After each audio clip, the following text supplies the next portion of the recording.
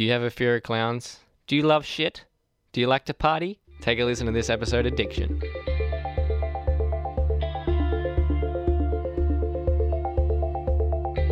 Hello and welcome to Diction, a podcast about words and their origins. I'm your host, Ben Singleton, and I'm joined today by resident clown expert Hannah. Thank you for honking in. No problem, Ben. It's lovely to be here. Thanks for having me.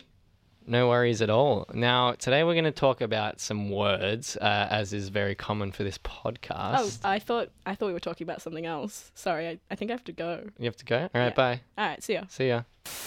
Okay, Hannah, now you've brought a word, I've brought two, but you've given me one of the words that I've researched as well. I have given you that. I am going to shed all the blame for this word onto you. I'll happily take it. Good. I'll take it. Yeah, because you're good at juggling, being a clown and all. Yeah, no. Big red nose, yeah. That is me. Yeah.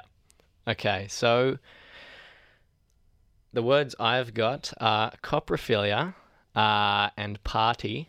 And what have you got?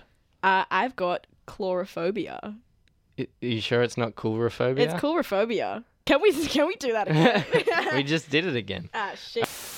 As we do here on Diction, I'm going to ask you to try to define coprophilia for me. Now, you know what it means. I do know what it means. You know exactly what it means. I have had a look at the meaning of this. You are filthy. I am filthy and disgusting. You're a degenerate. And I am. Yes. Respectfully, I am a degenerate. Yeah, so could you just define that for me? I would define that as the fetish for scat, also known as shit. Am I allowed to say shit? You're absolutely allowed to say shit. Okay, lovely. It's the fetish for shit. So It's abnormal love for shit. Loving the poo-poo. Oh, God. No. Yeah, so delicious. don't look it up. Do not look that up at all. I'm not going to tell you how to spell it. Mum, I can explain. Anyway, on to a bit of etymology. Now, coprophilia, there's all kinds of philias. So I wanted to explore the suffix philia more so than the word as a whole because it was a bit more interesting. So philia is a love or like for something. It's common in, I'll just give you another really great example, necrophilia. Oh, okay, lovely. Just I think I like know what that one means Such too. amazing, happy words today on the podcast. Yeah. And philia comes from ancient Greek, where it was still spelt the same, Philia. Ooh. And it meant like a fraternal love, so a sort of familial love. Really? Not necessarily being like related to, but just sort of like a familial sort of love. bond. Yeah. And in ancient Greek, it was a word, its own word, and in modern English, it's now just a suffix. Let me check that I'm recording. I'm recording. That's lovely, great. Lovely. That's lovely. What's the weirdest philia you've ever heard of? I don't really know off the top of my head. Do you have one? Oh, I think coprophilia. That was my one. Coprophilia. I didn't know that was the name of it, but now I unfortunately do. There we go. Well, because when I was originally looking up chlorophobia, I misspelt it. And that's how I found that. You got your two, my two fetishes. Your two fetishes mixed up. I did. Yeah, right. Yeah. It happens a lot. Actually, something that might be interesting is is it phile or philiac? Because you hear necrophiliac a lot. Oh, yeah. Is there a difference? Like, why is one that way and one... Let's have a look. What's the difference? Okay, let's go to Reddit. No stupid questions. Philiac tends to be used more in life sciences or in a diagnostic sense, and phile is more plain use, according to Milskidasith on Reddit. Yeah, nice. Thank you. Shout out to Milskidasith. On Reddit. Yeah. Good on you. So phile's a pretty diverse term then, because I feel like you can use it in a few different ways. Because you've got audiophiles. Yeah. And you've got like a coprophile. Yeah. And then on the other end of the spectrum, you've got the pedophiles. So you've got like a range of uses for this word, which are very common and very bad. Very uncommon. Like innocent and unassuming, and then you've got the ones with more sinister connotations. Yeah, that's what I'm saying. Yeah.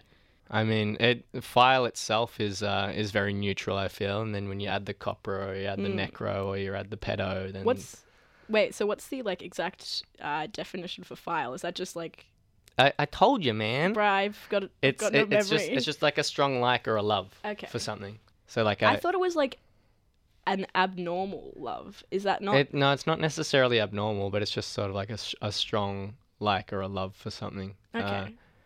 But I mean, to categorize someone as a phile or a philiac, I feel you have to have sort of like an unhealthy obsession with something. Like you're not a something phile unless you are just like the association most people would be putting onto that. If you call someone a phile, you're saying it in a negative light. You're like, oh, you're obsessed with this to an unhealthy point. Yeah. Like Matthew Leckie. Yeah, Matthew Leckie. He's obsessed with insane. audio. Yeah. He's insane. He's like, yeah, look at my headphones. We're going to move on to the next word, which is party. Can you tell me what party means? Party. I'd say that means a gathering of people to celebrate a occasion. Yeah, that hits the right notes. What's the actual definition? Well, the dictionary results on Google say a social gathering of invited guests, blah, blah, blah. It doesn't matter. That's pretty spot. It don't even matter. Yeah, you got the social gathering aspect, and that's good. But it comes from a word meaning division or part. Ooh. All the way back in Latin. But I want to speak more about it in English specifically. So in the 1200s, it was known as a division or a part. By 1300, it was the sides of a dispute. Think like, a political party or something. Yeah. So like two parties. Like a war. Yeah, or like in warring parties. In the 17th century, it meant detachment from a larger group. So, if a smaller group splintered off.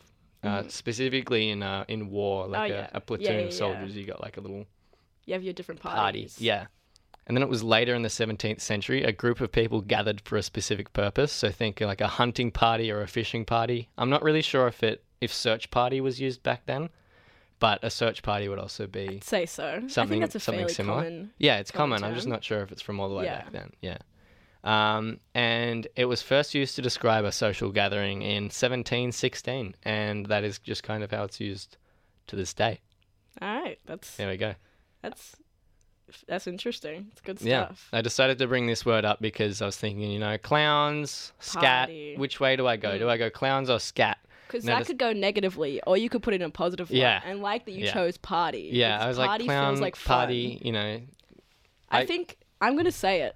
I think coprophilia is demonized. I think we shouldn't put such a negative light on it. Are we oppressing coprophiles? I think we're oppressing coprophiles. All right, coprophiles rise up. Hashtag I stand with coprophiles. You heard it here first on Diction. Head over to Twitter. Hashtag I stand with coprophiles. If you hashtag that, I will personally commend you. All right, so we've talked about coprophilia. We've talked about parties. How about we talk about coulrophobia? We can do that. All right. All right, tell me. Actually, no, I should tell you. So I know because we scoped this out beforehand in correspondence in the lead up to the podcast. It's a fear of clowns. Yes, that is the definition. There we go. Coulrophobia, otherwise known as the fear of clowns, was first coined in the 80s to 90s, so it's like a fairly new term. The word for it's actually a neologism, which is a term that's been coined recently. I believe that the term is derived from ancient Greek, and the term itself that it was derived from is Kolovatharistus. Right. Yeah, which translates loosely to one who walks on stilts. Oh, okay. But if you take the word apart, like in like the ancient Greek meaning, then it would like literally translate to the fear of limbs. The fear of limbs. The fear of limbs. That is scary. So does coulro somehow mean like limbs? Coulro comes from like the colo part of the word, and then the phobia part is like the fear. Yeah. So yeah, it does. Right, that's interesting. It is. The true origin, however, is still unknown. There's no actual like source. Yeah. I can't tell you anything for sure. There's no like barbecue or tomato. There's no barbecue, sauce. Tomato. There's no mustard. No there's master no foods hot chili sauce. No. when it rose to like popularity is around when the Joker came into circulation in DC Comics in about 1940. Yeah. So it is a fairly like fresh concept. Yeah. The Joker, and then around 40 years later, Stephen King's novel It came out, which is very topical considering. Yes, it's all the rage these days. All the rage these days. I did just go. I saw the movie yesterday, the second one. Yeah. I didn't like it. You didn't like it? I have to say, I did not like it. Did you like the first one? I thought that one was alright. The second one just felt like a lot of them reliving their past experiences in the first movie. Yeah. There wasn't a lot of fresh ideas there. Yeah, right. Okay. Have you seen it? No, I haven't seen either of them actually. Oh, okay. Is it the one where Stephen King wrote the like 13-year-olds having sex? Yeah. He didn't include the scene, and that's what I was most disappointed about. I wanted the child sex scene. He apparently would always complain in interviews that adaptations never show that scene. Yeah, no, he would. It's crazy. And he would like insist that it be included. Yeah. I think he was on a lot of cocaine at the time when he wrote it. Like, like genuinely. Jeez, yeah. A little bit weird. A bit weird. I'm cancelling Stephen King. Cancel Stephen King. But he didn't. Actually, you know Pennywise from It? Yes. The character was thought to be slightly influenced by John Wayne Gacy, who was a serial rapist and murderer. Right. He murdered 33 young teenage boys. He got the nickname Killer Clown because he used to dress up as Pogo the Clown and attend children's birthday parties and like events of the towns and stuff. You don't have those birthday clowns coming around anymore. Yeah, no, so I've never seen a birthday clown coming around. I've never either. Never. So it's probably just an American movie fantasy, or it's something that happens in the US somewhere. Well, that we John Wayne Gacy, the serial killer, was a birthday clown. So I think that was around the time where that stopped because he was a serial. It was a multiple serial killer. So they were like, maybe we should stop with the clowns. Jeez. So what did he get? Cornflakes, Cheerios? I don't get it. Serial killer. Oh shit! You. Yeah. He got the death penalty. He got the death. Yeah. Oh wow. He got the big death. It chopped his red nose off, and he just like, and he died immediately. Yeah. That's like the vital organ of the clown. Yeah, it is. Nose. Yeah. It's been theorized that the reason why people have such a dislike and fear of clowns is because of something called the uncanny valley theory. In which there's a hypothesized relationship between the degree of an object's resemblance to a human being and the emotional response to such an object. Yeah. So because they so closely resemble a human, but there's also that the white face and like the red nose and the, like it's uncanny. Awfully weird like long smile. Yeah. It's too close to a human but also not close enough. Yeah. It's a similar thing like that people have with like sex dolls or like very like the small little like porcelain dolls. They're like too close to human but like also very not human. Yeah, that's also a big thing in 3D animation and games. Yeah. Games especially at the moment because I think the technology is sort of getting to a point where it's almost affordable to render in real time, something that looks pretty close to a real face. Yeah. But you get things like in Star Wars, I think it was Rogue One, got Grand Moff Tarkin in CGI and Princess Leia in CGI, and they just they're so close and it looks so amazing. Yeah. But it's just that tiny bit too close yet too far that it just looks absolutely terrible. Like in a lot of like low budget games and like animation movies, you do see that because they try too hard to get close to human. Yeah. I think that's why in a lot of like American like animated shows they do like the very basic like eyes and mouth and stuff because it's like it's too far away from human for you to be like, oh, this is uncomfortable for me to watch. It's like stylized and exaggerated. And I think that's probably the best way to go, really. Like, I mean, if you have a low budget, that's the best way to go. If you Yeah. have enough money to try to make it good, Yeah. then go for it. I think the most outstanding example I've seen is Avengers Infinity War and Endgame. Like, Yeah. what they did with, like, Hulk and and Thanos. Like, they look like they belonged in that scene. No, absolutely. And a lot of the time, even They some have of the enough backgrounds money. were completely computer generated. Oh, really? I didn't know that. Obviously, the bottomless pockets of Disney would have helped. Yeah, no, definitely. But, they do have endless money. They did just buy a stadium, Marvel Stadium. Well, yeah. I mean, that's probably like pocket change for them as well. No, it definitely was. Yeah, but yeah, anything else you want to speak about clowns? You've got very good balance there. She's been on a unicycle this entire time. I have been. Yeah. I do have very good balance. It's because of my huge clown feet, which balance out the rest of my abnormally large body. Thanks for coming on the podcast today, Hannah. It was a delight to have you and talk about clowns. Thank you very much. It's a delight to honk my way over here. And thank you for listening. Diction comes out every Friday on Apple Podcasts, SoundCloud, and Podbean.